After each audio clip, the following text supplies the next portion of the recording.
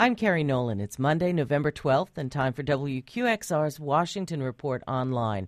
Joining us now, as he does every Monday, is David Sanger, Chief Washington Correspondent for the New York Times. Good morning, David. Morning, Kerry. David, let's start with the scandal everyone in Washington is talking about. David Petraeus resigned Friday as the director of the CIA. Now, you've known him for many years. Why is it that he can't continue to run the agency even after his extramarital affair became public? You know, Kerry, many people in Washington have been asking this because obviously we've had presidents, senators, other senior government leaders who have been caught in such awful situations and have also stayed in office.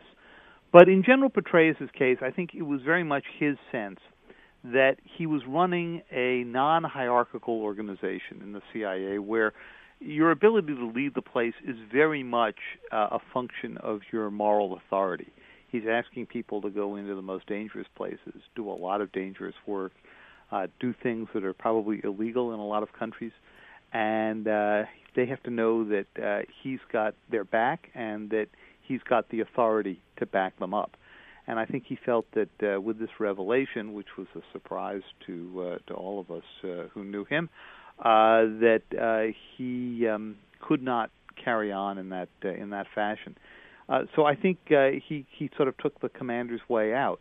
That said, what President Obama is losing is a big source of stability and a very big source of political cover. When you think about the degree to which General Petraeus, who was a favorite of Republicans, conservatives from his days in Iraq, even from his time in Afghanistan, for standing up to President Obama and disagreeing with him publicly on troop levels, he gave President Obama a lot of clout on Capitol Hill, and he won't have that now, no matter who he picks.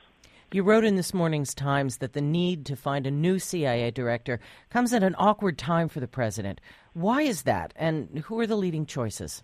Well, partly, Kerry, it's because the CIA is facing this Benghazi investigation into what happened in Libya that resulted in the death of the U.S. ambassador in September.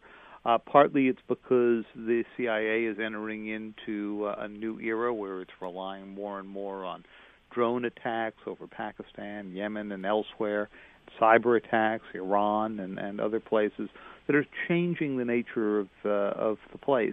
And partly it's because within the CIA, the counterterrorism arm has risen in prominence so much over the analytics arm. That could end up driving some of the choices for a successor. I think that the choice within the CIA building would be Mike Morrell, who's the deputy director and came up through the analytic division, very calm, very quiet, not very well known publicly, but somebody President Obama has gotten very comfortable with. Another possibility is that President Obama could reach into the basement of the West Wing and pull out John Brennan, a longtime CIA operative who's been running the counterterrorism side of the White House. Some people think this would be a demotion because in some ways Brennan oversees the entire intelligence community right now. In the few seconds we have left, David, President Obama won re-election almost a week ago. What was the biggest surprise for you? I think the biggest surprise to me is that the Romney camp was so surprised. I mean, here they were looking at essentially the same poll data that the Obama camp was looking at and coming to a radically different conclusion, and a conclusion that turned out to be wrong. They undercounted the number of people who would come out for President Obama. It's not that they made an error in the number of people who would come out and vote for Governor Romney. And then, of course, there's the bigger question everybody's been talking about, which is whether or not the Republican Party concludes from this that its own base is shrinking, getting older, that it's too white, that it does not have enough appeal to Latinos, and whether or not, as a result, the party decides to change. Thanks a lot, David. Thank you, Kerry. New York Times Chief Washington Correspondent David Sanger. I'm Kerry Nolan, and that's the Washington Report on Classical 105.9 FM, WQXR.